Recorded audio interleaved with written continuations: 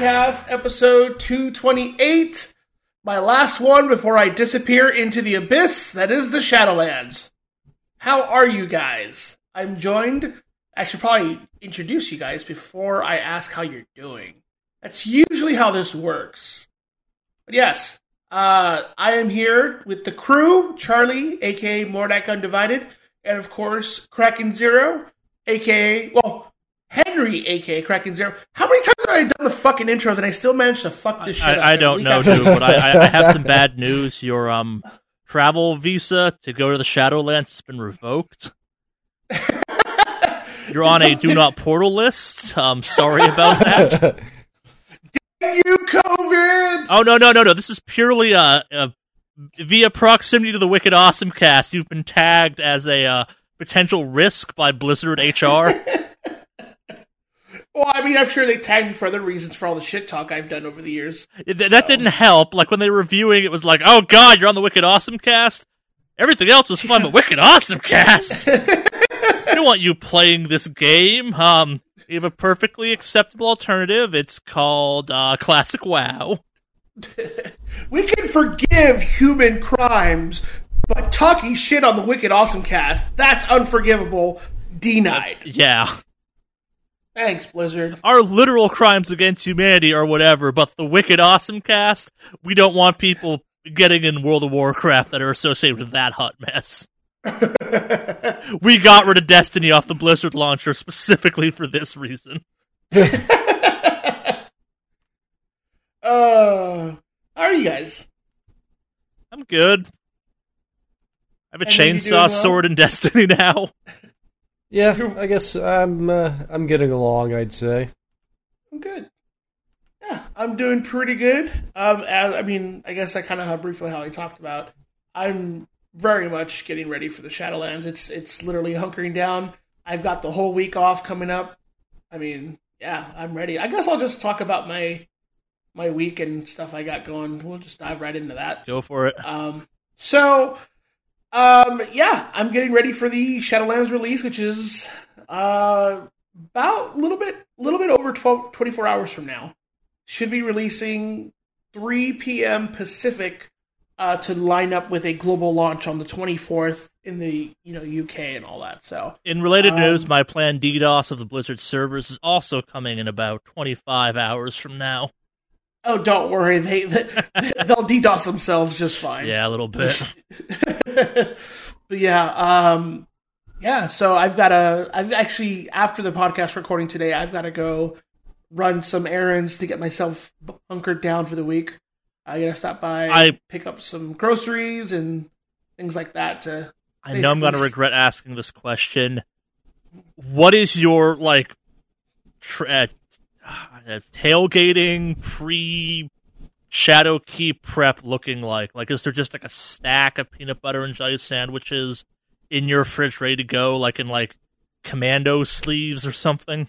No, that's way too fancy. I'm copious amounts of ramen. Okay. The most. Just, I'm going to go to Costco and buy a big old bundle pack of ramen. And that's it's pretty much going to be it. I may throw an egg in there occasionally because I need some protein. But there's a lot of Hot Pockets involved. Pizza rolls of the Totino kind, I guess. Yeah, the true gamer fuel. Yeah. Although I may spice it up, and I do have some, bulgogi gyoza that I got at Costco, which is really good. Sure. I meant to send you this as a joke, but I found, I guess, someone out there, because Uncrustables is a nightmare, and I now have it in my search things that companies aim at me. Someone makes adult Uncrustables, where it's that whole... It's still an Uncrustable, but we've, maxed out how much protein and fiber you can get out of it and stuff like that, so it's it's healthy. I'm no, Uncrustables are not healthy. That's not the point. But and they come in individual condom wrapper sleeves. I'm everything about this is wrong. Food should not be put in these types of containers. Also, everything about this is horrible. It's the sandwich of the future. This is literally the sandwich of the future, and I hate it. But I did think of you. I'm I should send these to Alex for WoW prep. But yeah, so I didn't even think about Uncrustables, but that's going on the shopping list. Oh, God. Thank you, sir. But yeah, so basically... We can find the taco ones. We can finally get a flavor test in on them. I'm going to buy a couple flats of Bang Energy, just to really, really accentuate the gamer in me, if you will. Which flavor? Like Majestic Unicorn Ejaculate or whatever the fuck they name their thing? I don't even know what kind of fucking mythical ejaculate animal flavor they have, but I'm in. Whatever they have. I really hate the fact that we're going to name this episode Mythical Ejaculate Animal, aren't we? Mythical Animal Ejaculate, yeah. Which also sounds like a great indie band name, so... But yeah, between that, pretty much just getting hunkered down. All my coworkers are perfectly aware that I am taking a week off to play World of Warcraft. A lot of them also former Warcraft veterans, so they are like, I respect the hustle, sure. That being said, so I got a message from a coworker who was like, hey, were you trying to print a Warcraft map on the plotter at work? I said, no, why? He's like, because somebody tried to print a Warcraft map at work on the plotter and it got stuck and they left it. Womp womp. And I was like, wait, what? And like, yeah, everybody just assumes it's you. I'm like, no, I wouldn't. First of all, number one, I wouldn't print a fucking map. Like, I'm digital. Like, that's how I roll. Who the fuck prints a World of Warcraft map? You pay a fancy cartographer thousands of dollars to make that of leather. Yeah, I don't know, but we have like those giant plotters that print out. Yeah, I mean, Charlie, you're familiar with it. You worked in that kind of like similar field where giant plotters print out maps and like layouts and blueprints and things like that. Yes, I have used a plotter before. I've also yelled at people for using plotters for things they shouldn't, and et cetera, yes. Yeah. So, lo and behold, everyone assumed it was me, so I came to work and I was like, no, this is not me. No one will sully my name. Well, so this kind of bullshit. Did you find the person and extract that you used the plotter wrong price on them? So, plot twist, it was not a Warcraft map. It was actually a D&D Yeah, I was going to say, it sounds like a D&D map. And it was actually from something from Critical Role. So we're like, I don't watch Critical Role, but there are very few people in this office who do. Let's go chat with them, guys. Yeah, you can. Instead of accusing the fucking World of Warcraft player. No, fuck that. So still don't know who did. So did you find who did it? No, we still don't know who did it. As someone who works in a field where you use a plotter a lot and went to college that used the plotter a lot, there's a correct punishment for if someone does what they did. You make them wear their failed plot as a toga. Oh, that's fucking great. We may have to actually do that. And you make them walk through the office. And if someone asks why, they have to respond with, I fucked up a plot and left it there. It's like, how do you try to print something, and then you're like, no, it failed, and then they just leave the evidence? Well, so I can explain the logic on this one. There's three types of plotter areas. There's people that printed to a plotter accidentally and did not realize they were printing to a thing that does like 48 by 36 inch prints. Yeah. Someone who did not configure right and like totally fucked up and wasted a shit ton of money and ink and paper because plotters are really expensive to run. Or the third, someone whose plot like is so high a DPI that it fucks over the plotter and it goes, I can't deal with this, and then spends like a week trying to sort through it just to vomit out an entire roll of paper, A, ruining the paper, B, requiring like a very hard reset of the entire system. Like, plotters are beautiful and like weirdly the most fragile printers out there known to man. It's a very bizarre thing. But that's neither here nor there. Yes, as someone who saw someone at one point print a bunch of PDFs to a plotter by accident, and that was hilarious because it was a bunch of 8.5 by 3 feet long strips of paper with like a page of a PDF printed at the one end of it, just a bunch of them stacked, and they're like, how do I fix this? I'm like, you don't. We laugh at you. You use a real printer. Yeah, so, no, the moment you said someone's printing a map on a plot, I'm like, that's not a World of Warcraft thing, that's a tabletop thing, if I ever heard one. Yeah, and so it's a tabletop map, but I was like, nah, do not sully my name in all this.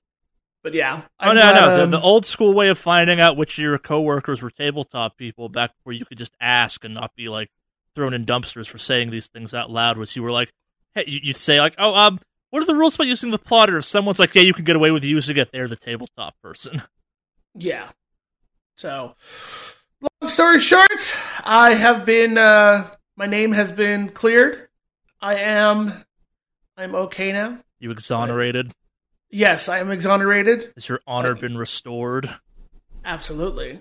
That being said, though, I still don't know who did it, and I'm very upset. If you find them, they must wear their plot as a shame toga.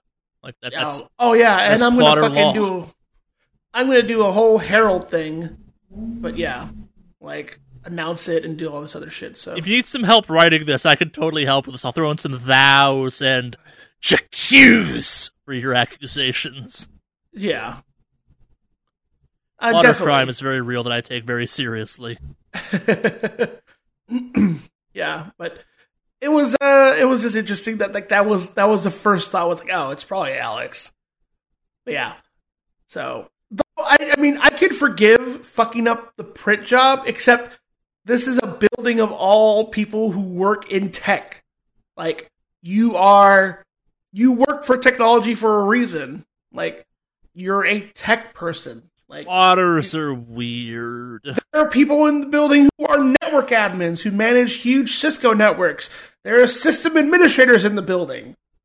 There are techs like myself. We know when to pick a printer. I'm not letting them off the hook, but also plotters are weird. Yeah. So, but yeah, I think that's pretty much been my week. So just to kind of put it in advance, I probably won't be here for next week's podcast because I will be deep in the Shadowlands. Oh, you'll be here for next week's podcast, Alex. As our World of Warcraft correspondent, you'd better fucking be here for next week's podcast. I make no promises. You think I'm joking, but you're going to be here for next week's podcast. All bloodshot-eyed and hungover from your WoW binge, and you're like, oh man, I need to stop playing WoW. I can go for some WoW right now. Is anyone else gums dry right now? No. No. That was a WoW withdrawal joke.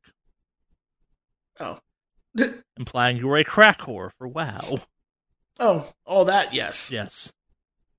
Yes. That is 100% accurate, I will admit that. There's no shame in how shit I am about WoW, but yes. So... But yeah, that's my week.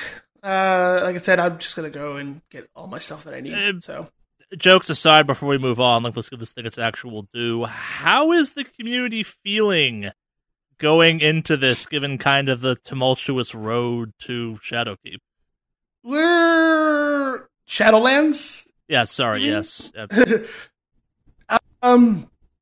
I mean, it's kind of a mixed bag, because it's this whole thing about trying to find the right balance between all the Covenant system stuff, which at first was like, man, this sounds really cool, but now it's like, oh man, you guys are doing a horrible job balancing, and you don't make it easy to switch between the other ones.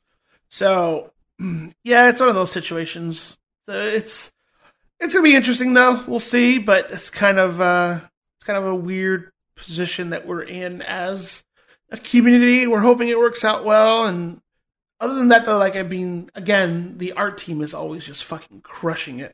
So, it looks fucking gorgeous, and everything I played in the beta, I mean, it's fun, but there's definitely stuff that's still questionable, so. Well, it's funny. That's actually one of the things that I've said about World of Warcraft that I've liked is that it has an art style to it, that there's everywhere you go, there's a feel to the art, like, and a different feel, but I mean, there's a unified sort of art style. It's very stylized. It's very specific, and honestly, it's always been very good. So that's one thing that I will say about it. Like, the artists have always done just a absolute bang up job on making the world itself seem vibrant, as opposed to just sort of samey and plain, like I've seen other MMOs that have come and gone. Yeah, like with WoW, usual, like the stuff leading up to Shadowlands does look neat. Like the ideas they're playing around with do seem kind of cool, and like things that if I still played WoW, I'd be excited for. Like they're playing out some kind of fun stuff. They're finally getting to the afterworld of a game that has established its afterworld is weird as hell, and they definitely embrace the weird as hell. But at the same time, like it's WoW, and it never quite lives up to its own expectations. Yeah. Yeah. So, but yeah, it's kind of where I'm at right now. But you'll be rocking your rogue going into this? Yep, going rogue. Yeah. That's going to be my safest bet right now as far as it goes. And also, I kind of miss playing rogue. Yeah. The idea of safest bet just kind of hurts me a little bit, where it's like, no, play what you want, but no, you can't do that in that game anymore.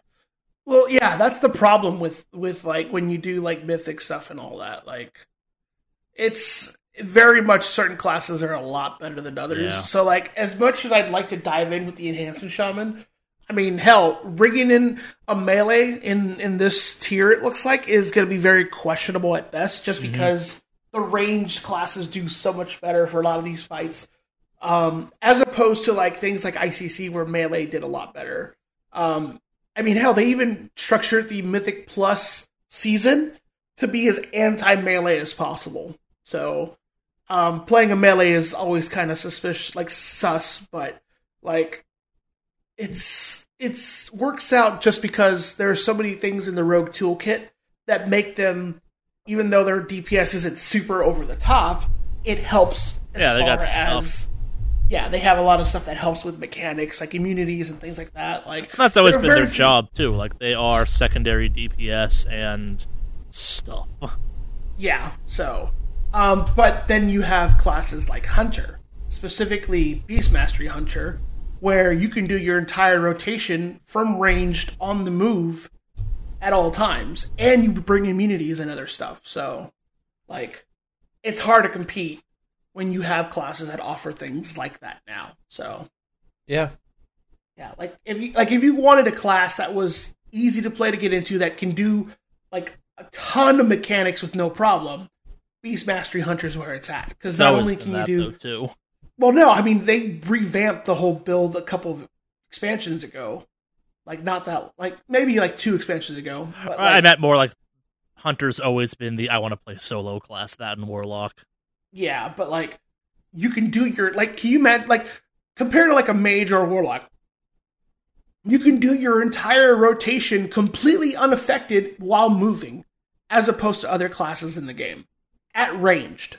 So it's a huge advantage, which is why my Hunter is going to be my secondary raid alt, in case there are fights where it's not optimal at all. How many characters are you up to? 2. I'm going to have 2 raid-ready characters. So. Gotcha. Yeah. I'm going to have a Hunter, and I'm going to have a Rogue. So. My Rogue being my main, and then my Hunter being my secondary raid alt, if a fight calls on having more range than melee, because melee are a liability for the fight. So. Yep. Good times. Yeah. I'm looking forward to it. Yeah. You want to go next, Henry? Sure. I didn't really get up to too much gaming. I honestly find that I like to watch Twitch as much as I like to game sometimes. Some weeks, I don't know, sometimes I just like to watch people who are very, very good at video games, play video games, and then like just converse with, people of similar interests. But yeah, I was just playing some Master System. I've been just kind of getting back into my Master System games more recently, because I do have. I mean, I still own the Master System that I had as a kid, and several of the games. I haven't bought any games for it since. I mean, but I one game I finally beat that I had not beaten ever as a kid, and it just kind of, and I played it on and off as a kid, and finally got around to just sort of sat down for a while and played Outrun for just until I got the hang of it, got the feel of it, figured out what it took to actually finish the game, and I finally got around to finishing it. And even though in the past I couldn't finish it. I always found the game pretty relaxing to play. I mean, it's a driving game, but it's not super stressful, really. And it is actually a very good port of the arcade version. I mean, especially considering the limitations of an 8-bit system. But yeah, I finally beat it. I was pretty happy with that. I even took a picture and everything. I was just like, I finally beat it. I finally beat the game. I never was able to do it. But now there's a lot more endings. So one thing it does have is it doesn't always end the same, which is kind of interesting for a driving game. Each of the endings, it has branching paths. The way Outrun works is after a certain amount of time, you can go left or right. And so it just splits off, and there's about 4 stages or 5 total stages, but 4 times where it splits off. So you have there's a lot of different routes you can take. All of them have a different look, slightly different feel. I mean, some of them are more obstacle heavy. Some of them have a lot more tight turns. It seems like some of them seem to have a few more vehicles. But in any case, yeah, it's a game with a lot of different endings, and I've found one. I've seen one so far, so I might try to actually find a way to, maybe I might actually stream that this week, play through and find a few more endings to that. But nice. I figured out kind of the trick to it, really. I mean, I think for a lot of racing games, you're always going to do better to just even slow down a lot rather than crash out. Yeah. And Outrun is really unforgiving on its timer. I think in the arcade as well, but the Master System especially, you can maybe crash once the entire time and still make the time. If you crash twice, you're pretty much done. You might as well just reset because you're not going to make the timer. I didn't even know Outrun had an ending to it. I thought this kind of went on forever. No. Outrun, every version of Outrun has always had an end. I didn't know that. Yeah. It's usually 5 stages. Most of the versions of Outrun are about 5 stages, and then which means 4 different turns, 4 different choices on whether to go left or right. And so I think there's ones that went a little bit longer, but the original arcade and the Sega Master System version went 5. But yeah, it does have multiple endings, and I'm interested in seeing some of them because they're actually kind of fun. The one I got, it's for some reason, you get a magical harem. Seriously, a bunch of women magically appear around the main character at the end. That sounds about right for that era. But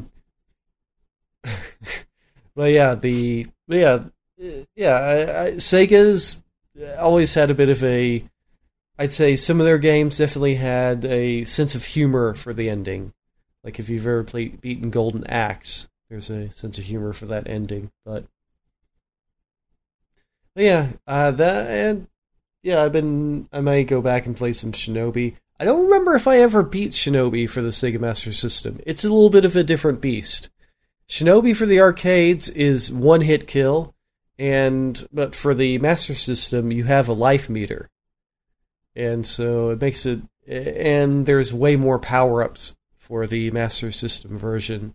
That is, there's one weapon power-up that you can get, and for the Master System, there are multiple ones, including a really dumb one, which is this bomb you throw. And if you duck and throw it, it kind of bounces along the ground very slowly. It's weird. But in any case, yeah, that's some of the game. I plan on probably trying to make my way through. It's not super hard, and if you know how to beat the arcade, you can beat it pretty... There's enough similarities where it's beating it, and I do appreciate the fact that Shinobi, unlike Outrun, remembers that, hey, it's a home system. We're not just trying to kick you off and make you unable to play anymore. No. So that is one thing about Outrun. You can't continue on the Master System version. There's no continues. You either pull it off or you don't, and that's what made it a little bit more difficult. Just like Altered Beast that I mentioned a few weeks ago, it doesn't really have any continues. It's like you have to beat it. You pretty much have to pull off a 1cc of it, but Outrun is a lot more possible. I feel like, but in any case, yeah. I also played a lot of World of Horror. I am still making my way through that. I've got most of the achievements at this point, but seeing as how the game is still in development, like an active development, like the developer, I think it is only one person that develops the game, and they post on Twitter. They pretty much post on Twitter fairly regularly about updates to the game and what's planned for the next release. So yeah, it's still early access, so there's still a lot of content incoming. Like there's things in the game that don't work quite yet. Like a few items that you pick up that don't really have any meaning yet, and a few events that it's obviously still in production, and I'm interested to see like what the next releases are going to hold. I know that one thing that they've been putting onto Twitter is that they are making a avatar edit mode. It seems a character edit mode for your character. So I'm kind of interested to see what they do with that. But yeah, I'm still very much enjoying that game. But yeah, I am starting to get near the most of the achievements. But I was looking at it also lists like how many events there are, as well as if you've seen all the events. I think I've gotten through about 80% of the events and about 80-something% of the possible enemies that you can encounter. So, yeah. But yeah, there's a lot more incoming. I mean, one of the things in the game is each gameplay, one older god power, horrible entity thing is being summoned, and you can either put on random or you can choose. So far, they only have 5, but on the sort of Pantheon screen, there's spaces for at least 12 or so, a dozen or so different gods. So, I mean, there's a lot more incoming. Plus, the game is very mod-friendly, and people have already been making a lot of mods for it. So, like, basically add in new events, new characters, new everything. So, I may do that at some point. I may download some of the different mods that people have made. Oh, neat. See what that's like. But, yep.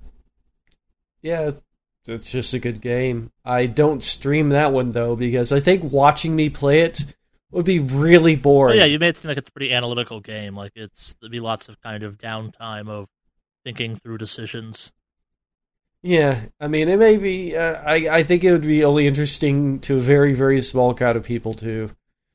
But I also feel like a lot of the game, I think it's a game worth exploring on your own, and I think streaming it kind of gives too much away about it. Yeah. So, but I did get interested in it because I saw somebody else I know streaming it, so, but I didn't watch too much. Like, that's the thing, is like, if I see somebody streaming a game that I'm intending on playing quite a bit, then I won't watch the stream. Yeah, I have that same issue too, where if it's a game I'm gonna play or want to play, the idea of watching someone else play, it's just like, no. Yeah, you'll kind of spoil it. But if I've already played it, I'll definitely watch.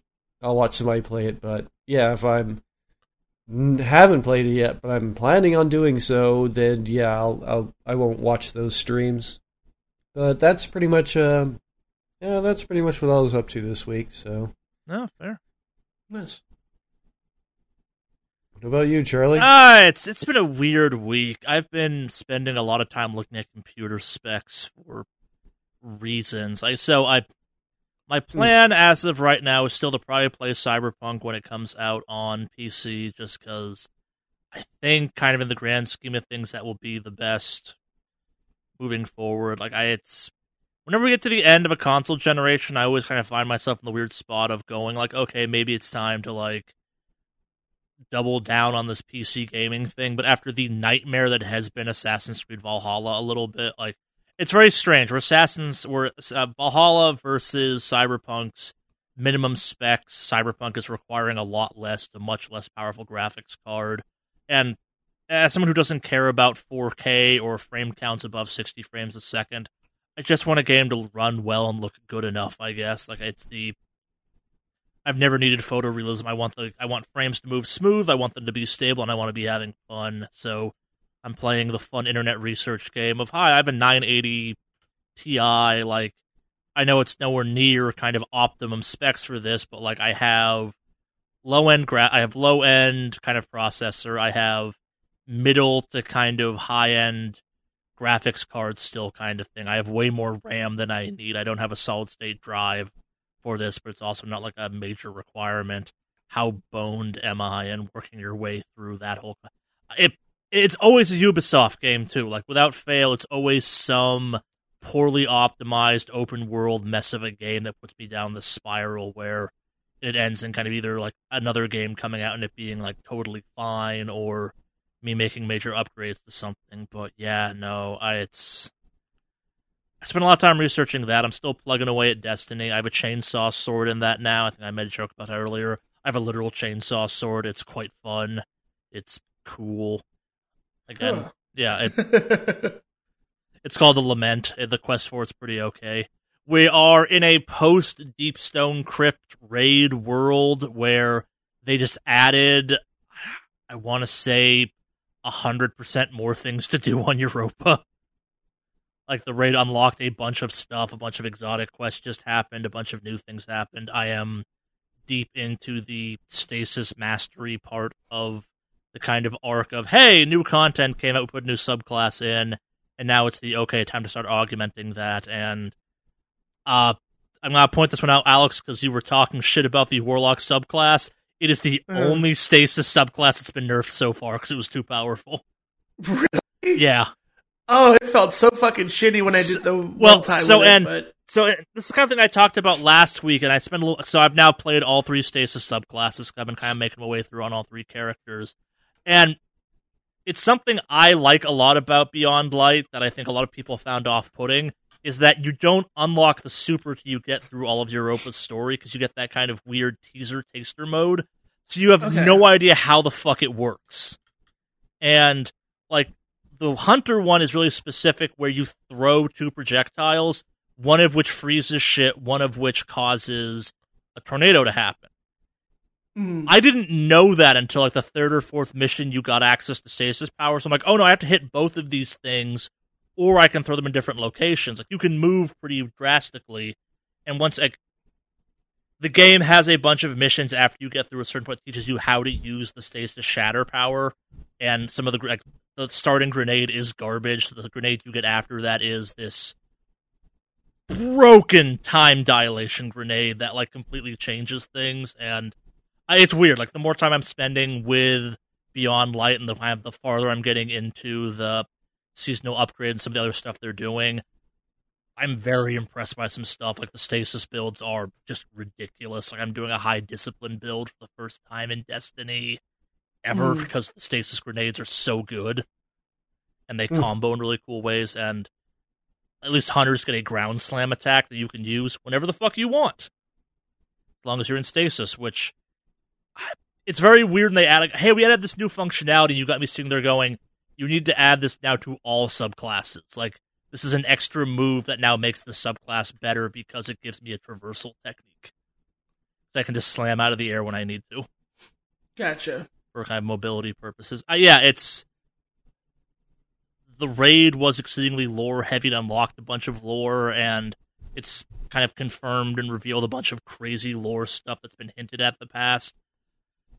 On a completely unrelated topic, because the clan I'm in, we did the raid. I did not do the raid because I wasn't prepared for it, so I did the New Light experience, the kind of tutorial zone, and I kind of recommend every Destiny player go back and give that thing a shot, especially if you started off with D2 as opposed to D1. It's kind of, I think it's an hour, maybe 2 hours long to get through the entire tutorial tops. Like, it's a little grindy.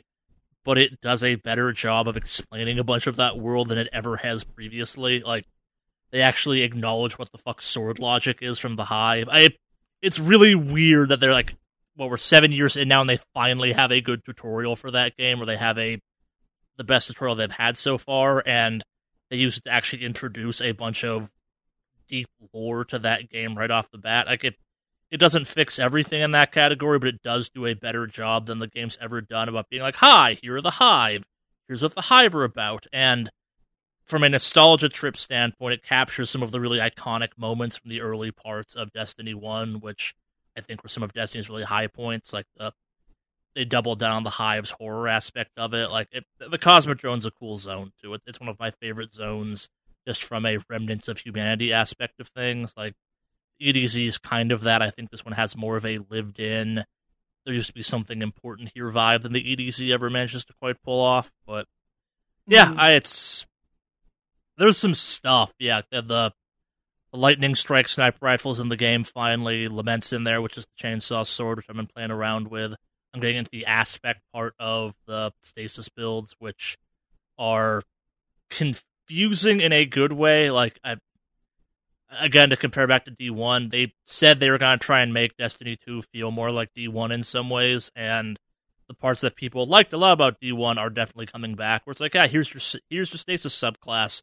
Here's all the bullshit you can build off of that, and that's been cool. I'm also now at the kind of end of or getting towards the end of the, hey, you have to level to get the endgame viability stuff curve, so I'm actually capable of doing more stuff by myself again. Yeah, this is not the Destiny podcast I do. So go check that one if you want kind of the full breakdown of that. The raid was cool. My clan did that. We did not even they didn't even finish it, kind of thing. I was neat watching that. The race to world first for Destiny stuff's always fun. It's a very cool raid. I think I haven't got to do it yet, but the stuff they have in it, I think, is my favorite raid. Maybe so far, definitely in D2, just based on the weirdness. We played bingo for it, and the bingo card I thought was supposed to be more sarcastic than it was. It turned out to be a little more accurate than we were guessing it was going to be. Have we ever talked about rating bingo cards? No. Oh, my clan just kind of as a joke makes a bingo card for every... We have a website that we dump all bunch of kind of ideas into a bingo card generator, and it makes like 30-some-odd bingo cards, and those of us that aren't rating, we kind of watch streams and whatever, and play bingo. Oh, that. Yeah, we've done something similar with when we were doing Eternal Palace, but it was all meme shit we would put. Like, oh, so-and-so is going to say this, or extended break, or something. Ours is like a 75-25% split, where 25 of it's definitely kind of clan-specific bullshit, but it's also like, hey, wonder if this mechanic will come back, or vehicle section, or stuff like that, and a bunch of stuff that we thought we were putting on there to be sarcastic and eye-rolly was like, oh shit, there's a vehicle section. Yeah. No, our stuff has always been like meme shit, like so-and-so's gonna fuck this up kind of thing. Like, yeah, that's all our stuff usually is. No, and I'm kind of bouncing between that and Valhalla. Playing a Ubisoft game right now, at least a new Ubisoft game, is weird, because there's been a bunch of stuff online about how apparently Watch Dogs, the Legion, and Valhalla have like opposing but similar issues with save files being corrupted. I think like Watch Dogs autosave doesn't work and Valhalla's does, but like the manual save doesn't work. Like it's something like that. It's very weird that they're both happening at the same time. But I've kind of like tapered off my playing of that. Like, it feels like there's a big, hey, we're gonna fix stuff patch coming in a couple days, but it's also felt like that now for over a week. I guess going on 2 weeks now, technically, so I'm kind of waiting to see if that actually happens, because, again, I like that game a lot. It's a terrible Assassin's Creed game, but a fun Viking simulator, but, yeah, I can't get over the fact that every time I'm playing that thing, I feel like it's like, okay, how long till it crashes out and burns, and I lose a bunch of progress, or it gets stuck on some cutscene again. I have to kind of, like, go online and find the weird way to bypass this thing to go back to playing it. Yeah, it'd be one thing if it's like, okay, you're on the lower end of the kind of power hardware, but also it's not an excuse, I guess, in my view. If I'm meeting the base specs for a game, I should be able to, play the game reliably. And that's not something I can say about Valhalla right now. Like I talked about this some last week, I think, too, where it's like the game feels fragile.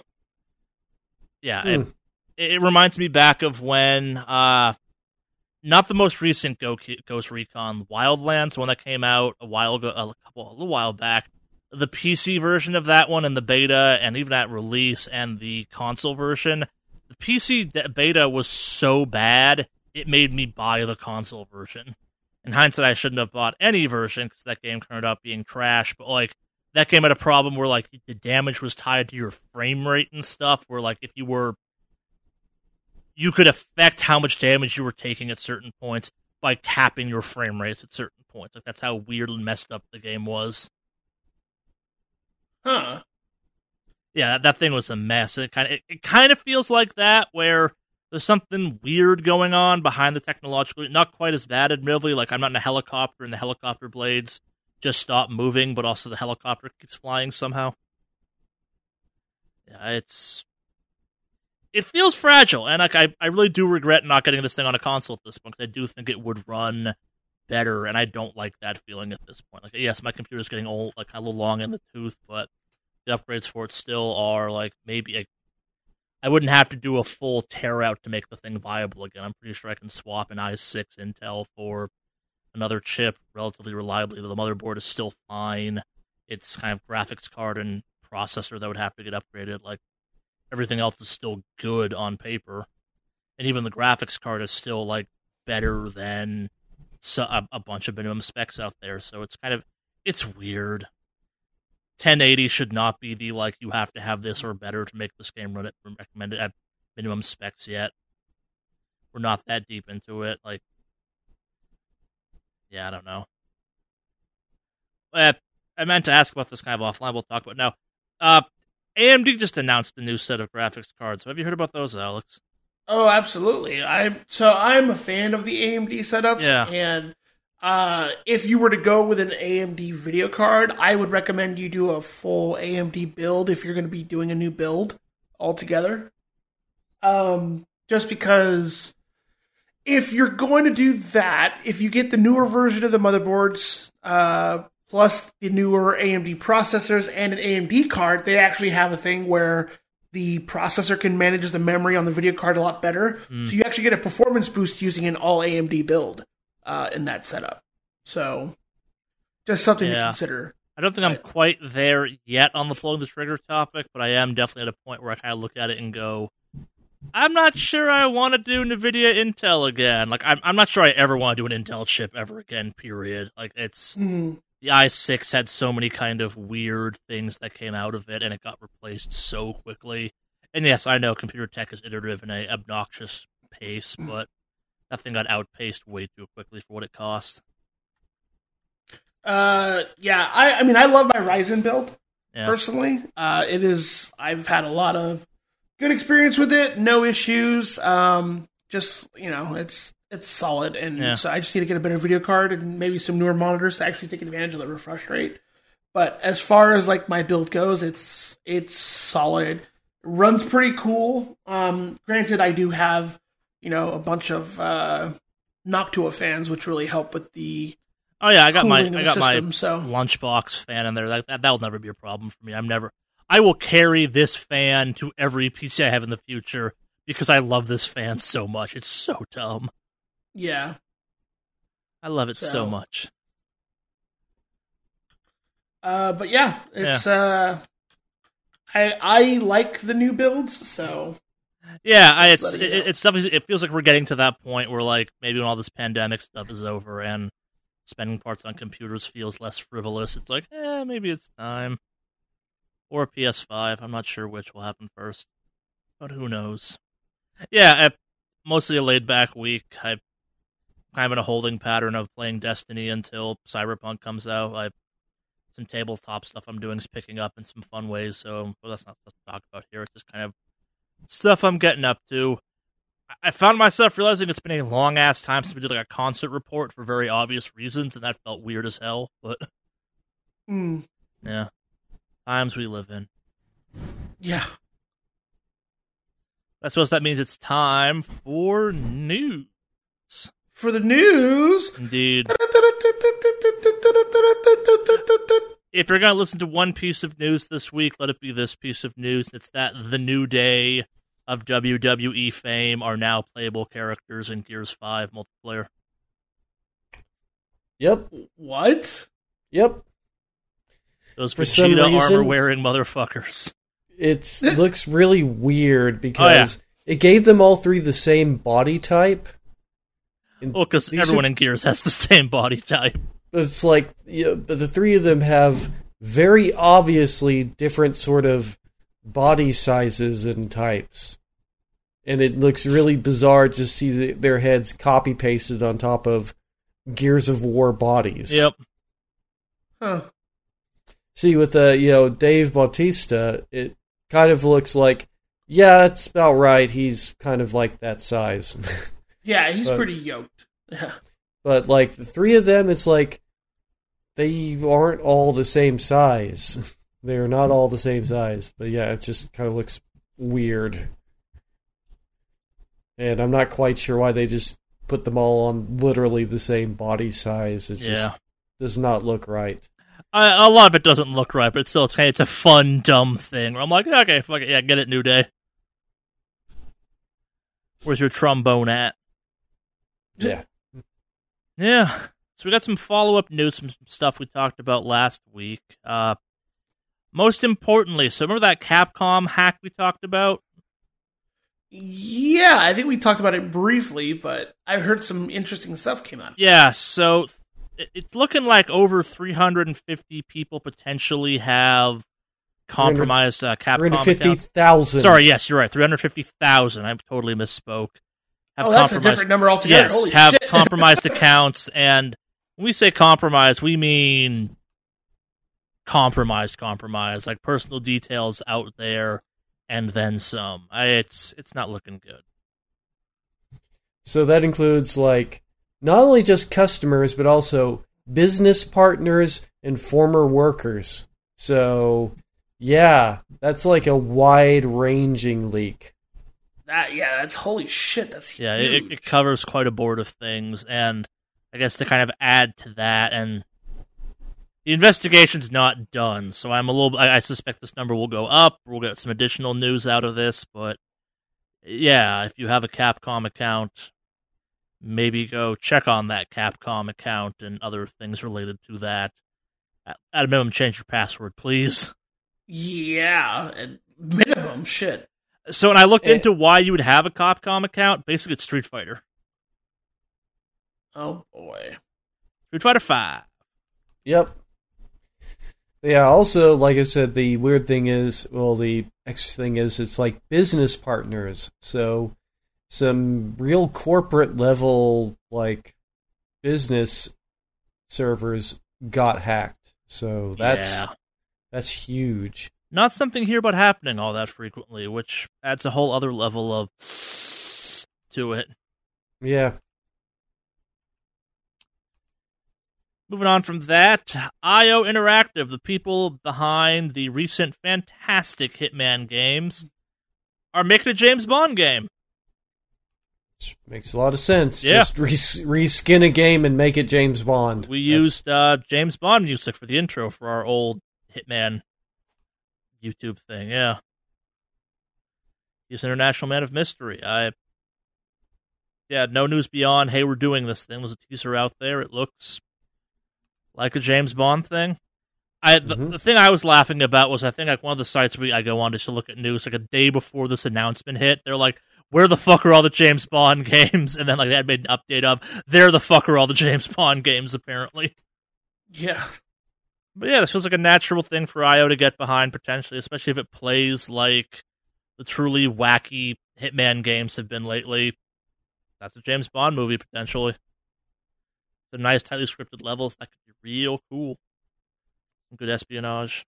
Yeah. Moving on from that, though. You want to talk about cloud gaming for a little bit? Sure. So I'm not the... You guys are more of the cloud gaming connoisseurs than I am. So we got a bunch of... We actually have a surprising amount of cloud gaming stuff to talk about. And it all kind of indirectly links back in a very kind of roundabout way to the Epic versus Apple lawsuit. So, first off, Stadia is coming to iOS officially now. It's getting there via a browser exploit, essentially. Where, so I got kind of rehash the story. Stadia's big thing, or not Stadia, iOS's big thing is they won't let you put games on. The argument against the Epic's, the whole Epic debate is that they won't let you put a thing on that basically lets you play a game on that service that they're not kind of, they're circumventing their store to do stuff with. Services like GeForce Now, Stadia, whatever the Amazon one's called, the Xbox one, have run into a problem with this because it does technically violate this, but also you have Stadia that runs in browser. Like the correct quotations, the correct way to play Stadia that we've established on this podcast is via a browser on a computer. That's the best version of it. So why not just do that on a phone or an iPad? And yeah, that's what's happening, essentially. Yep. Yeah, so both Stadia and GeForce are going about doing it this way, which I think is fantastic, and in a kind of fantastic roundabout way, that now means Fortnite's coming back to iOS via GeForce Now. Yep. Got 'em. Yeah. And this opens the way potentially for other kind of similar exploits on this. I will probably try a version of this out in the near future just to kind of see how it works, because I am very curious. This also comes on top of the fact that Apple is lowering its store cut from 30 to 15% if your game makes less than $1 million, which, yay, but also just lower it, please. I think it's just kind of obvious why they did that. Yeah. It's all the bad press. And honestly, like, it didn't seem really clear if that was like $1 million per year or $1 million total. Yeah, I assume it's total given how the articles about it were written. Like, I tried to track down several people to clarify, like, was it total or per year? I think, like, the Fortnite is the perfect example of, no, that's, like, per year it's making at least that much money kind of thing, and definitely wouldn't qualify. I think, like, the moment you're above that total, you're no longer qualified, potentially. It also doesn't clarify if it's 15% up to that line, or, like, retroactive to start applying or something. Like, if you hit a threshold and then that kicks you over to the other thing. You know, that seems like that's the case. Like, Yeah. once you hit 1 million, then the 30% cut will apply for the rest of the year. So, yeah, it's obvious, but it's like 1 million in terms of a company is not that much money. I'll also put it that way. Like, 1 million, making 1 million a year, like, doesn't actually cover that many people when you actually start to think about it. Like, so that has to be for, like, some very, very small studios. I mean, yeah, it's great for indie games and nothing else, basically. Yeah, and very indie games. Like, not even, like, a successful indie game. So it's like, yeah, I don't know.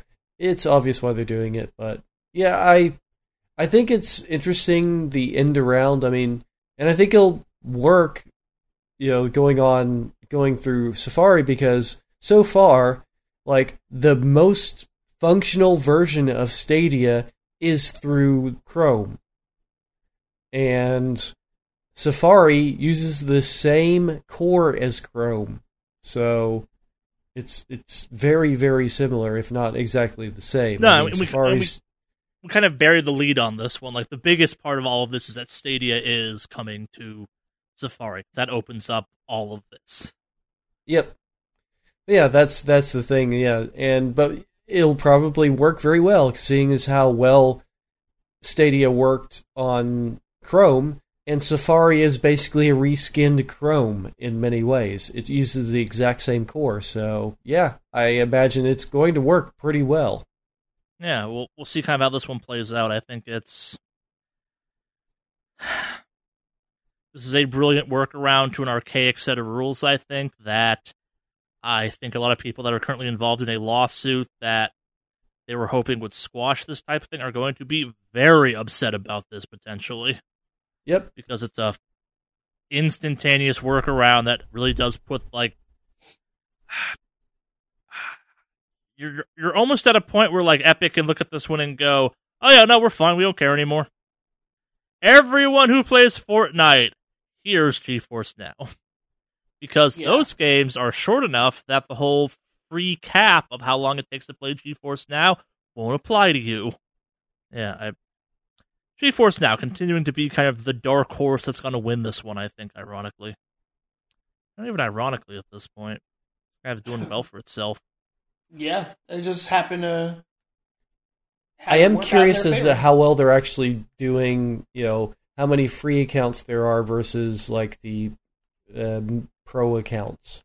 So my assumption, it's completely just my assumption, I've done no research into this to back it up whatsoever, is I think NVIDIA does this kind of like they do some of their other things, where it's more of a flex feels doesn't quite as kind of tactical and industry is the term, but I think it's very much they're proving they can do this, and it gets their name out there, because like we know what NVIDIA is, but like maybe a kid that only plays Fortnite on iPhones does not necessarily know what NVIDIA is, and it kind of puts you in a situation where the time was wrong for a Steam box, but like NVIDIA has that NVIDIA Shield out there, and it's like it has its problems, but for what it is, it's a solid piece of tech. If you suddenly start, like, if you're NVIDIA going, hey, NVIDIA Shield 5.0, whatever number we're up to at this point, is essentially a GeForce Now platform. Here are all these giant libraries of video games you can pull from. You've got another console in the mix at that point. You have a very kind of console player friendly equivalent of a PC at that point, in a way the PC market just never has quite been able to be. Like, even buying like a pre-made gaming PC comes with its own kind of annoyances. Like, it ages out. Like, we've all built our own stuff. We're good with PCs. We understand how they work, but we still have to put up with the reality of this PC gaming. If you find a way to remove that entire thing out of the equation and go, hey, for $10 a month, here's what you can do, or for free and put up with an hour-long kind of caps on bullshit, that's a pretty good proposition, I think, at that point. But I also might be projecting. I don't know. I think it's one of those ones where kind of NVIDIA has enough money going on because of chips and graphics cards and all that stuff, where this is all just kind of fun play space for them, where it's can we do this? Yeah, we could, apparently. Do you guys know what the Razer Tomahawk is? No. I haven't heard of it. So I have a weird fascination with micro PCs, just because I think the idea of like a lunchbox-sized PC that can do enough stuff is neat. Razer put out the Tomahawk, which is basically I think it's a 2080 graphics card with a very basic motherboard that's like, it's a lunchbox PC for gaming.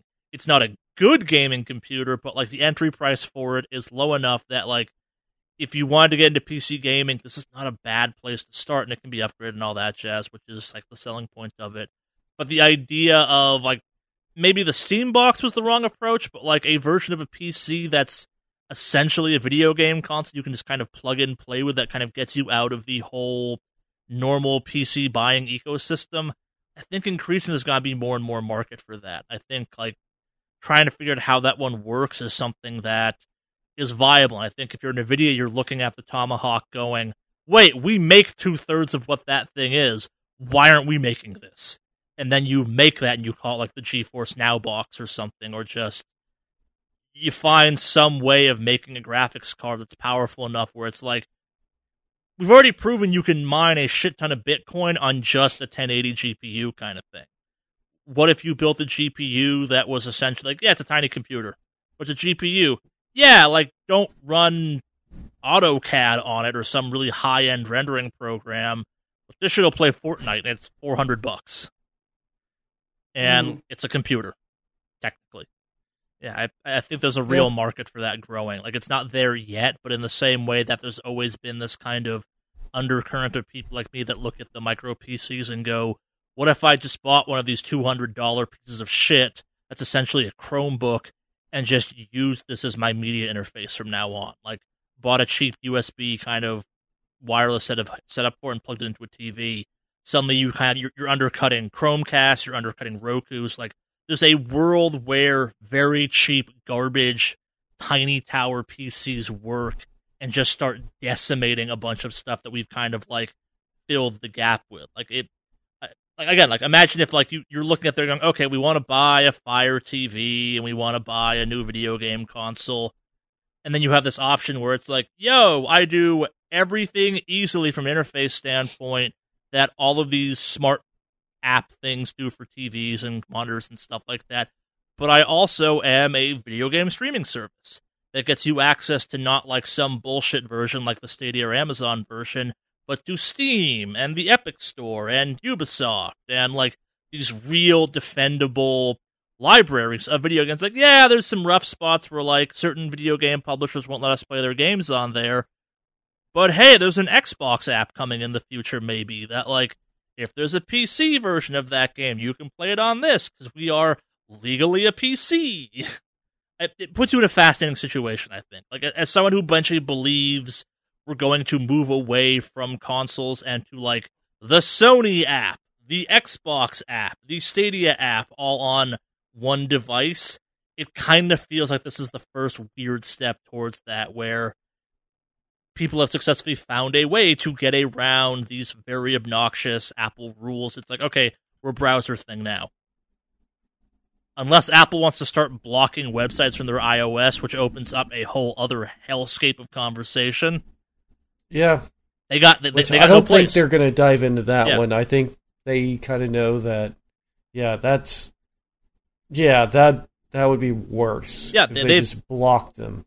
They've been outmaneuvered. Like, it's as simple as, like, with this in mind, I suspect you're going to see, and maybe we'll talk about this in a couple weeks and I'll be right or be totally wrong, like, you're going to see Tim Sweeney get out there and go, hey, if you heard about NVIDIA, they're a pretty cool company. They got this GeForce Now thing you can play Fortnite on for free. It's a little app. You go to the browser, you go to their website, you log in. I know it's not perfect, but hey, Fortnite on your phones, kids. Yeah, it's the maneuvering of what NVIDIA's doing with GeForce, I think, is one of the most interesting things going on right now, because you see a company that, like, took a long shot, and that long shot could cash them out big. Like, because you've beaten Apple in a way Apple, like, if they want to go after this, they have to open themselves up to a way worse set of conversations, because it's just a website. Yeah, well, I mean, they realize that they could open up to, like, Google suddenly blocking Apple websites, like Chrome blocking Apple websites. I mean, it's a whole bag that they don't want to open that one. Yeah, we've used the whole like monolithic kind of giant slugging it out. This is someone showing up with a vial of giant killer, being like, okay, it's cool you guys are giants. I have a neurotoxin. Yeah. And regardless of how fucking big you guys are, this shit'll fuck your day up. Because if any of you cross me on this one, weird shit happens. Like, I'm being optimistic on this. I could see you could potentially find yourself in a situation where a bunch of companies that pulled themselves off of the NVIDIA stuff are now looking at it going, hey, maybe we were wrong. Did you know you can play our game on a phone now? Yeah, it's... As much as we're kind of all like, mobile gaming, because it's mobile gaming at this point in time, GeForce is poised to kind of make mobile gaming into something very real and very much defendable. Yeah. It's gonna be interesting. I'm very intrigued. Yeah, they are undeniably the best option out there. Like, me and Henry both like their service. I think, like, are you still using it to play stuff like Destiny these days, Henry, or what? I mean, I haven't really been playing Destiny. Yeah, I know, but previously you were, yeah. I'm using NVIDIA GeForce Go to play it, so. Yeah, no, it's fascinating times in that space, I think, at a minimum. I think the Amazon one is a poor idea. We made fun of the Facebook one last week for being just regrettable. 2 weeks ago, whenever we talked about it. Yeah, no, it's... I think the Xbox one could be interesting, but at the same time, there's a logic to the GeForce One that opens you up to some very tantalizing prospects, potentially, and we just kind of watch as it plays out. But moving on from that to less kind of abstract, cool, the future might not suck conversations, let's talk about some stuff that does indeed suck. Ubisoft Singapore's managing director is stepping down after, you guessed it, misconduct allegations, because, yep, that's how this thing's going for Ubisoft at this point. As far as what I've been able to figure out, like, they will still work in Ubisoft somewhere, but not in that position. But I don't. That's a weird choice because other people have just been outright fired. So I'm guessing maybe his misconduct was less bad, but I don't know. He was accused of bullying, essentially. Yeah. So, but yeah, that's... it's a weird decision to leave him in the company when they have been pretty good about firing everybody else. Like, straight up just firing a lot of other leadership people. This is Hughes... I'm assuming it's Hugh. Hughes? Yeah, I don't know. Riker? Ricora? I don't know. Who? Yeah. You'd know him as the managing director of Skull and Bones, a game that we've not heard about in, 3 years? Yeah, something like that. Moving on from that, though, kind of keeping with our bad news theme, though, Activision Blizzard is laying off staff in the Asian Pacific Division. Yeah. Laying off more staff. How many staff, Alex? I could have sworn it wasn't that high. I can't remember exact numbers. Yeah, the number is around 100 this time around. Yeah. It was. I know it wasn't like as bad as like the 800 before, but yeah, still. And what they're going to do, they're saying they're going to outsource it. Essentially, hire you back for less or no benefits and cheaper pay. Yep. Or not hire them back at all and outsource it to like a country, say, with where they can pay people way less because of the currency and market. Yeah. So, yep, that's what they're going to do. They're going to outsource probably to, I don't know, possibly to India. That's what I'm guessing because the exchange rate and the cost of living, they'd be able to pay people less. So, yeah, I mean, yep, Activision Blizzard being, just kind of, despite, record profits, once again, just laying people off because they can, because they're the assholes at the top want to buy a few more yachts and houses and mansions. Fucking Blizzard. Yep. It's alright. Those people who just got fired can just bootstraps, right? Yeah. That's how that works? Yeah. Yeah, they aren't, let's pretend like, they aren't just making money hand over fist on the new expansion. Let's not, to kind of get in the weeds for a second, let's also not forget the fact that, like, the famous quote people love to use, the phrase, the whole bootstraps thing, was initially said as a sarcastic response because you can't pull yourself up by your bootstraps. Yep, it was written, like, the book it appears in, it's like literally saying, you can't do that, that's impossible. Yeah. Yeah. Yeah. Well, I mean, I use it sarcastically in this. Yes, we all are, but it's the thing people seem to forget with some frequency. It's like, no, the origination of this phrase is not a real phrase. Like, it's been misused constantly since its initiation. But keeping with our bad news theme, let's talk about Nintendo for a sec. They are going after another Switch hacker, unsurprisingly. Yeah. Yeah, it makes sense. I mean, it's just, in this case, they're having to kind of go through Amazon to do it, which is weird. Yeah, because it's a seller on Amazon, but it's a similar thing. It's a loader that allows you to sort of circumvent the protection built into the Switch. So yeah, I can. Yeah, they're taking the same tack with it as they were with the other company, but Uber chips. Yeah, and this paired with the news that they went again. Like, so this is where it gets weird. So they went after a Melee competition this week that technically they have every right to go after them because they were kind of doing mod stuff that does break, I'm sure, some user agreement, but also that this paired with the news of, yeah, we're being fucking fun sponges for a GameCube game tournament just doesn't leave Nintendo in a great look this week. Yeah. One thing's legit, one thing's kind of okay, but yeah, how are these mods in any way, shape, or form affecting the sales of the GameCube? Yeah, it's specifically a Smash Brothers Melee tournament. It's like, you don't even produce that hardware or software anymore. Yeah. You don't even make the controllers for that thing anymore. Yeah. Yeah. Another week of questionable choices on that one. And kind of, that's cool news. Cyberpunk will have a stream mode to kind of replace in-game music that might get you copyright flagged. Because they've been doing a really good job of getting a bunch of, apparently a bunch of, original songs by bands are going to show up first in Cyberpunk 2077, which is badass, but also is the most weird thought process ever.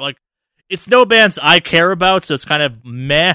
But the idea of, a Monomarth being we have a new CD, will only be premiering in Assassin's Creed Valhalla for a month. It's what the fuck world are we living in? No, actually. Buy Assassin's Creed Valhalla to get access to the new Monomarth single.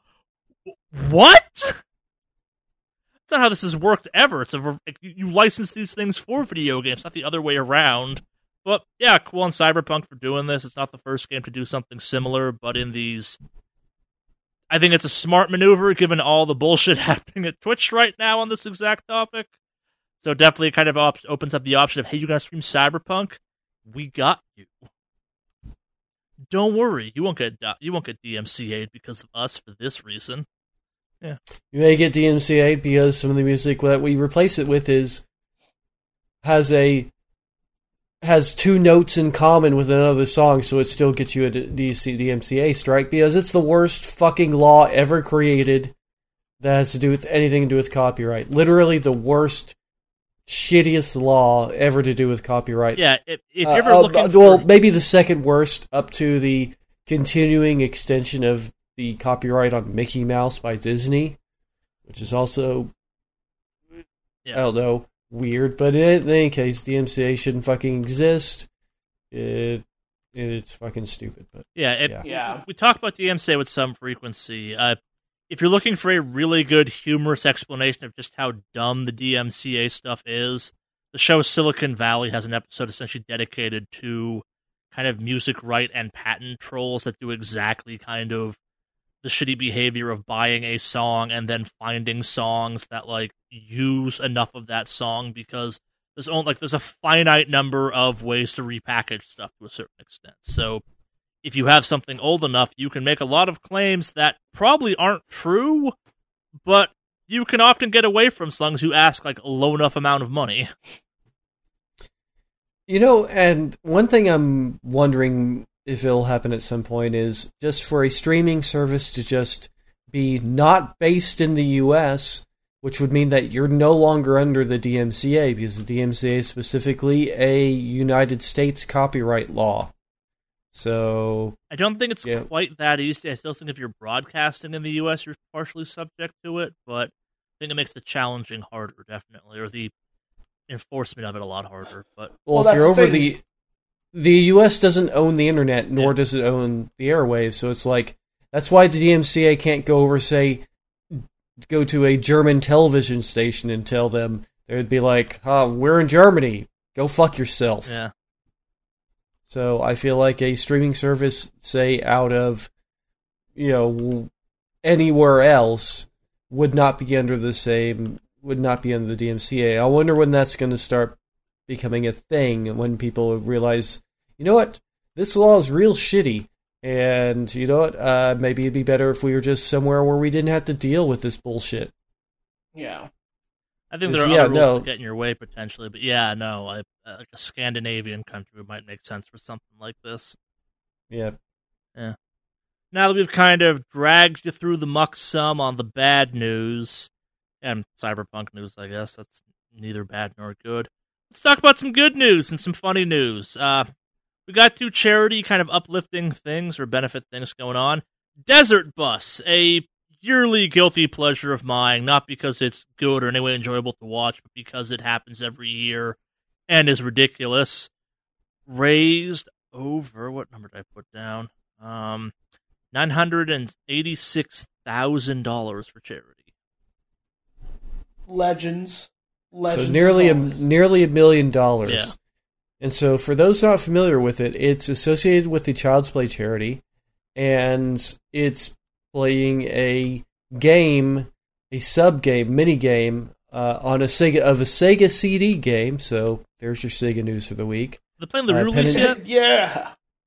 Penn and Teller's Smoke and Mirrors. And it's one where you're just driving a bus, and that's all it is. And they keep playing the game for as long as they keep receiving donations. And so at this time they went for 164 hours of playing it. 164 hours of playing a game where it's completely monotonous. On Desert Bus sucks. That entire game is a beautiful kind of con job where it's all bad games intentionally. Mm-hmm. Yeah. They're there to trick your friends with, is my understanding, essentially.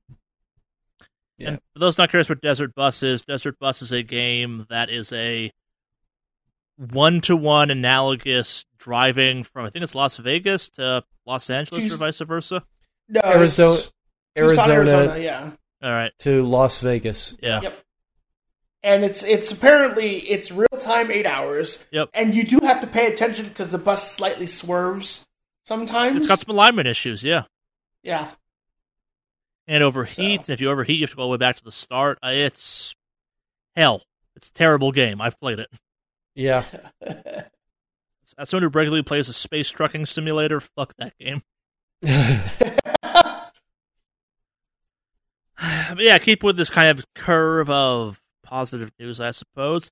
Let's talk about Oxford University. And we know we've talked a lot in the past about how there's a variety of studies out there that have proven, maybe video games don't turn you into a murderous psychopath. We like those exist out there. But Oxford University has gotten out there and said that actually maybe video games may have a positive effect. They may have positive benefits on you from an emotional standpoint. You're lying. That's not what I was told. The people at Oxford University would never lie to you, Alex. I don't believe any of it. I don't believe any of this malarkey. Now, to be very specific, it was focusing on 2 games that are more, I'd say, pleasant games. Plants vs. Zombies, Battle for Neighborville, and Animal Crossing New Horizons. So, it's limiting its scope, but also, I think that another sort of side takeaway is that not all games are the same. Video games isn't a fucking genre. I've had this argument with people, I'll say that. Video game, not a genre. It's a medium. And it's a medium you can do different things with. And so I would say that maybe they would come out with maybe not as positive a thing over different games that they might have put in. Say a competitive FPS. But, I'm different findings from different games. But I think it's good. I think there again, video games being taken seriously as a medium, just like any other medium, with similarities and differences, obviously, but treated fairly by, academia here and by science, So I think, it's very positive. So very interesting, though, I have to say. And people can look up that study. I mean, you can just go over to the Oxford website and check it out. So, Oxford University website. Yes, we arm you with another thing to throw in people's faces when they say, "What are you doing wasting your life playing video games?" Well, I'm helping my emotional self. Yeah. And they're starting to get to the place, especially with younger generations, where it's no longer seen as weird to be like an adult and you still play video games. It's like, it's the same as you're an adult and you watch sports. Same thing.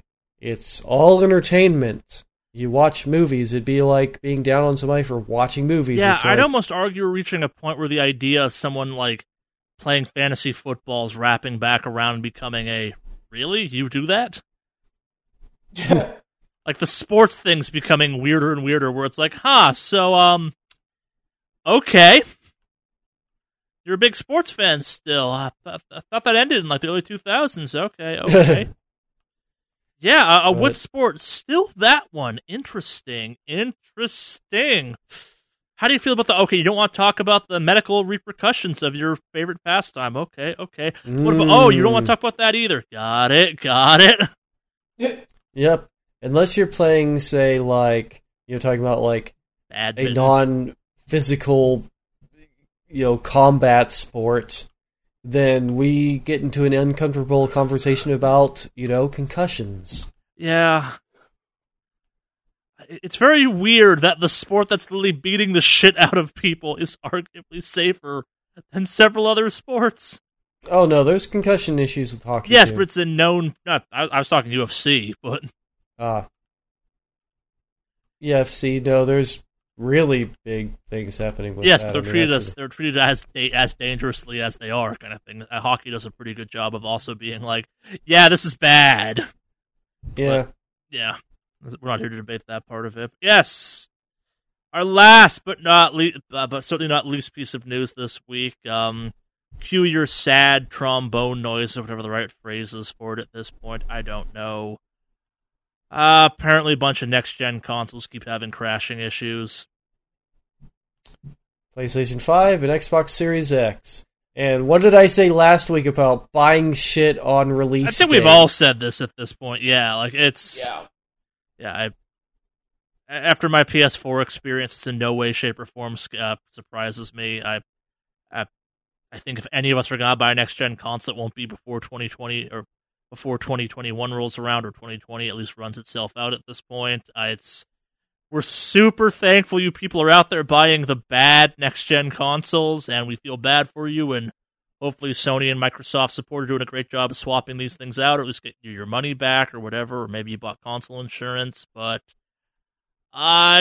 surprising no one, this is happening. Sucks that it is.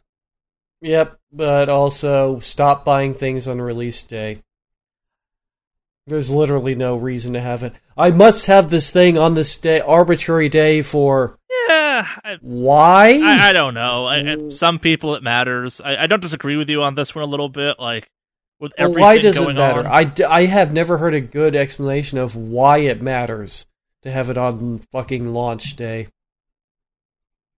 Because you want it. Like, there are games I play that run better on the PS5 that I'm like, I don't care about next-gen games necessarily, but, like, it would solve my Cyberpunk conundrum right now. Like, it's one of those ones where it's like, okay, if I can play that thing on the super-powered console, yeah, fuck it, we'll just do that instead of kind of debating this PC lifestyle I'm dabbling in right now. I get it. Like, it's cool to be cutting edge, even though cutting edge is fleeting and often flawed. Like, I'm not going to knock people for wanting stuff on the first day. Like, I am. Yeah. I like it because it lets them beta test the game consoles for me. So when they fix it, I have a seamless experience. Very much how the console players get to test Grand Theft Auto and Red Dead for me for a year, and they work out all the bugs, and then when it comes out on the actual release of PC, it runs great. Increasingly less and less true. So, shout-outs to all you console gamers beta testing this shit for me ahead of time. I appreciate you guys. So when the PC Master Race gets involved, we'll have a seamless experience, so thank you for your service. Horizon Zero Dawn would like a word. Have they ever fixed that? Is that thing still a nightmare? No, they fixed it. Fair enough, yeah. And we had to get rid of all the weird little complications that tied to consoles, and then once we fixed that, it ran a lot smoother. I don't believe that, but that's even remotely how it works, but what do I know? Yeah, I was gonna say, Alex, you're planning on playing Shadowlands on day one, so... Oh, trust me, I'm ready for the shitstorm. I'm not even denying that, sir. Yeah, I know the new Light launch was fraught with problems. How bad are the Blizzard ones? Like, are they just giant? It's mainly connection issues sometimes, but I'm going to be, since I'm taking the whole week off, I'm just going to log into the servers early on and just stay logged in. Yeah, you did what I did for Destiny. I logged in around my noon lunch break the day. I'm like, okay, I get off around like 3 today. I'll be in by then, kind of thing. And the game's like, hi, you've been inactive for a while. Give up your spot? And I'm like, no! I'm here now! Yeah, you're the asshole like I am. Cool, good to know I'm amongst shared company. Yeah, that does it for news, though, I think. Relatively light news. We are gearing up for kind of some stuff that's coming in the near future, so, yeah. Yeah. Means it's time for news this week. We only have one email in. You mean email time? You mean email time? Yes. Sorry. Well, I'm out of it today, apparently. 228 episodes! I have been weirdly burnt out this week, and I have no defendable reason as to why. It's time for more news, bitches. Oh, man. No. It's time for emails. WickedAwesomeCast@gmail.com. Spells it sounds down the show notes. We got one email this week. Thank you for sending it anonymous.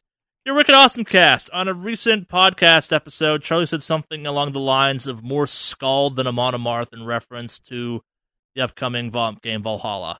I had no idea what either of these were, so I Googled it. So to Google I went, and I'm now even more uncomfortable with the fact that Charlie has just two polar opposite Viking bands rattling around in his brain that he uses on the spectrum.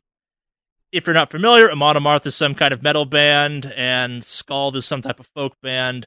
You'd play if you were sacrificing someone to Odin. Both are still Viking, both totally different ends of the musical spectrum.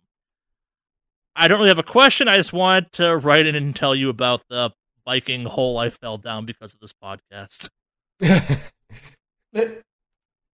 Yo, Vikings, I mean, I'll say this also, like, for me, as a little kid, like, one of the things that I was always super interested in, still am, was, like, the mythology, especially, like, the gods and stuff, and I studied Norse gods a lot, and then also studied, like, about Viking, what we know about Viking culture and stuff, and, yeah, no, it's, like, fascinating, really interesting stuff. I mean, yeah, just all around. So it's like that's a good study hole to get lost down in, a good rabbit hole there to get lost down in. Yeah, I mean, I've been interested in Viking stuff for a very, very long time. Though that would be the only thing that would make me want to play Assassin's Creed, not an Assassin's game, Valhalla. Yeah. Well, is the fact that I do have a long-running interest in sort of everything involved with the Vikings. Oh, yeah, and that's what I'm there for. I think I've been pretty upfront about the fact that I'm playing it for Eivor of Valhalla that happens to, I guess, run tangentially to Assassin's Creed bullshit. Yeah. But also, listener, I have a warning for you. I have many more Viking bands rattling around inside my brain to throw out for a spectrum if need be. Most of them are not good. I just love the image of someone Googling Amon Amarth and being like, okay, this makes sense, and then looking up Skald, and then being like, okay, what the shit am I looking at? Because even I'm weirded out by Skald occasionally. For those curious, Skald is spelled Skald, and they are weird. Yeah, I don't think there's a single band photo of someone not wearing, like, antlers on their heads or something. I thought I was making that up, but now I've Googled it, and now I'm like, no, I think I'm actually right about that. Yeah. That's what Scald is all about. Yeah, it's rowing music. We're not going to talk about Enemy at the Gates, which is a terrible metal band. Nah, that's it for emails this week. Thank you for writing in. I want to throw this one out there. The Krampus cast is coming. You got a little bit over a month at this point to get your submissions in for that. If you want to throw in some kind of stuff for the Krampus cast, for those who don't know what the Krampus cast is, it's our yearly beating of the game industry. Not in a fun kind of game of the year way, in a truly cynical, maybe people should actually get hit a little bit for some of this bullshit kind of way. For those not familiar, Krampus is the mythical Christmas demon. That goes around and, as according to legend, like, kidnaps children, throws them in a bag, beats them with sticks. Sometimes eats them, depending on which mythology you're going with. But yes, it's become our most fondest holiday tradition, apparently, on this podcast. I look forward to it. So do I. Yeah, it's always a great episode. Mainly because you get to hear Charlie, all right, get in the bag. Or get in the sack. Get in the sack. Yeah. It's like a punctuation to every news article or thing we talk about. It's like, all right, well, get in the sack. Well, yeah, it's a collection of, like, things that have been bad. And I think, at least from, like, my perspective, like, I love video games. I have a love-hate relationship with video games. But it's important to, at least every once in a while, kind of bear down and, like, acknowledge, here's some shit that happened this year and something we love that we're not okay with. And it's one of those things where I think, like, a lot of stuff gets swept under the rug just kind of as time moves on and people forget about things. And I think a collection of it every year in one place where we can kind of revisit things and talk about stuff and, like, remind people that, like, hi, you're super loving this video game going into Christmas? That's great. But also the company that makes it's full of monsters, just FYI. Like, the people that made it directly, probably fine people, but, like, also be conscientious about things. Like, don't get EA tattooed on your body. Just don't. I don't care how much you like FIFA. That's how you become a Shoggoth. I'm sticking with that threat. But, yeah, no, that's coming. Send stuff in if you're at all curious about that. If you're not sure what we're talking about, go back and listen to any of our Krampus Cast episodes. Typically they happen the day of, the week of, definitely, of Christmas. They're called Krampus Cast episodes, actually, even. Like, they're easy to find. They all have a lovely thumbnail of our favorite Christmas demon. Yeah.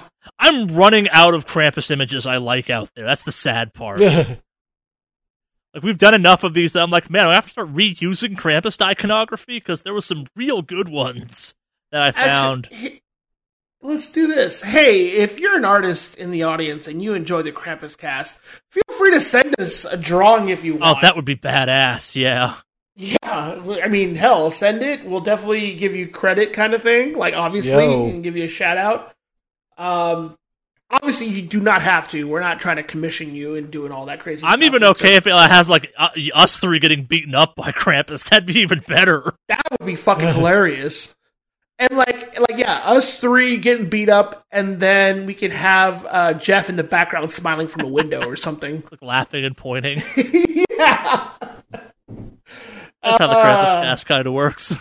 Yeah. That being said, you totally don't have to, but we really think it would be cool if you did. If you ever want to do fan art for us, then that would be awesome. Yeah. Oh, God. Can you imagine the fan art from all the weird shit? Like, can you imagine fan art of, like, the food scientist and fucking Nikolai tracksuit and all that? Like, oh, God. Whoa. Henry Ford, horse murderer. Yes! Oh, my God. I almost want to go out and get that commissioned out there. Yeah. Our evil League of Evil. Like, so we have a full league, I think. We added someone last week, which was the, like, Sunday dude. We haven't given him a name yet, I don't think. But again, we have Phoenix Wrong, we have Nikolai Tracksuit, we have Henry Ford, horse murderer, we have food scientist. No, Albatross Wrong. Albatross Wrong, you're right. Absolutely, yeah. Albatross Wrong. That's how wrong that man is. Yeah, we have our 5. We have enough for an Avengers squad. We do. We could awesome cast Heels Assemble? I don't fucking know. Yeah. That would Did we name the kind of announcer dude? Like, was it like legal arena announcer or something? No idea. We'll come up with some terrible name for that. Yeah. That being said, send us your stuff, and we'd love to see it if you'd be down for it. Yeah. So, if you're curious what we look like, we got social media. It's in the show notes. You can go stalk us. Yep. Go for it. But yes, wickedawesomecast@gmail.com. Send us stuff. We got many episodes between here and Christmas to do the normal podcast in. I'm expecting stuff to start winding down, so the episodes may get a little bit shorter and a little bit weirder, as they typically do during December, and I love it. Yeah. On one hand, I think we may even need to update the shitstorm spreadsheet this year. I think that'd be part of the Krampus cast. Like that feels like the correct place to revisit the year, like the shitstorm list. Like maybe that or Game of the Year. Yeah, absolutely. I think honestly, there are only 2 times a year I think we update the shit list. It's during E3 and during the Krampus cast. Thus is like the official stone tablets of Wicked Awesome Cast law. Thou shalt not only update the shit list on E3. You have to be real fucking shitty for us to fill out the spreadsheet early on in the year and be like, all right, we gotta add you to this because it's so fucking bad. We have to revisit this list preemptively. Yep. To haul it out of the basement, gotta wake the orcs up to haul out the stone tablet we put this shit on. Yeah. Release the shit list.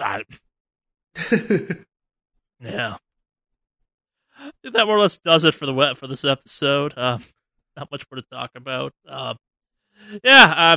As we're moving into kind of the first of the U.S. holidays and tangentially kind of just more global holidays, I guess. Be safe, make smart decisions. We don't talk about this much. We try and be kind of a fun little place to avoid everything that's happening outside of this podcast and necessarily video games. But yeah, we got it's hard out there. Hopefully this provides a little bit of escape from all that. We will have an episode next week, whether or not with or without Alex. We will find out then, I suppose. I highly recommend Alex take a little break from Shadowlands to be on this podcast, but I can't threaten him physically easily right now, so... Or can I? No, I can't. But yeah, no, we'll be back next week. We understand this upcoming week may be hard for a lot of people, and we wish you the best in all of that. I wish there was more we could do in some ways. I will probably be streaming at least on the Wednesday before Thursday, or if that's how days work. I'll be streaming on Wednesday probably, because I actually have that entire day off. I don't know what I'll be streaming yet. Doing Vikings on the day before U.S. Thanksgiving feels weirdly correct in a weird way, especially a game about invading on white people. It feels kind of ironically accurate, given the true nature of U.S. Thanksgiving is terrible, but it'll be either that or Destiny. So either we'll be freezing or we'll be freezing and murdering people with axes. So who knows? Any special streams planned for you two, or nah? Yeah, actually. You got Shadowlands, yeah.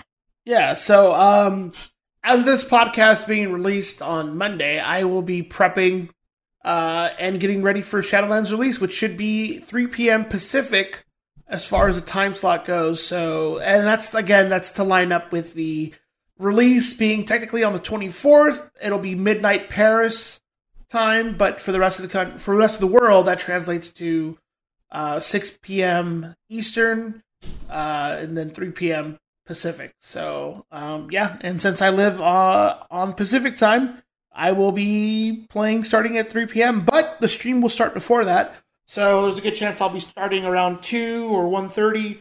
But you can get the updates on my Twitter account, Mave Online, MaveOnline. And that's also the same for all the platforms I'll be streaming on, which is Twitch, Facebook Gaming, and YouTube, again, all under Mave Online. So, but I'll be streaming all week, and of course it is going to be for Extra Life, so if you would like to help me raise money for Dornbecker Children's Hospital, which is a local children's hospital here in Portland, yeah, you can check out my link, which I think will be in the show notes here. I'll be on all I'm going to put them in this week, actually. Yeah, and so I'll, you'll find me there. If you can, I know given everything that's going on, it's extra tough to, donate or anything like that. But even if you can share it, let me know, just throw it out there. I appreciate you stopping into the stream. If you can share it out there, that'd be great. If you do donate, I will send you a personalized thank you message note, and I'll record a video and say thanks and all that stuff. So, and I do have some milestones set up for it. I think I'm going to spray paint my hair various colors, like the Extra Life colors, so blue and white, for the rest of the stream for the week. So I'm going to buy a bunch of those spray cans that have the color in the hair, the temporary ones. And if I hit a threshold, I'll just paint my hair for the whole week or something. I think at some point I do have the 1 chip challenge sitting on my desk, so I will do that as well. And I believe that is the 750 mark. And I think somewhere in there I might have shaved my head. I need to update it. Or at least just cut a line right through my head. So who knows? We'll see. But yeah, anything that helps out, I would appreciate it. And again, you get a big thank you from me. And of course, I don't get any of this. This is all simply for Dornbecker Children's Hospital here in Portland. So, and you can find me on, extralife.maveonline.com. That'll take you directly to my Extra Life page. And I think that's it for me. So thank you if you tune in. Also, if you get to the stream and you heard about it from the Wicked Awesome Cast, let me know. Because I would love to see, some people pop in and say, hey, hear from, Wicked Awesome Cast and all that stuff. It'd be really cool to see if, let me know where you found me kind of thing. So I can give you your shout-outs accordingly. So, yeah, that's it for me. As for me, I will possibly be streaming a bit this week. If I'm streaming anything, I'll probably stream a bit of Sega Master System stuff. I don't necessarily have any plans to stream anything beyond that, but, we'll see. I am Kraken Zero, that's ZER0, on Facebook and Instagram and Twitch. And if I'm doing anything on Twitch, then it will be on my Instagram and Facebook pages, so catch me there. Neat. Yeah, no. Looks like we'll all be keeping busy this week with our extra time off, or Alex's entire week of time off. Oh, yeah. I took a whole weekend Monday, so I'm going to be I'm going to be real degenerate this week, just playing WoW. So. Not showering. Real fucking degenerate gaming right here. Yeah. Living that filth.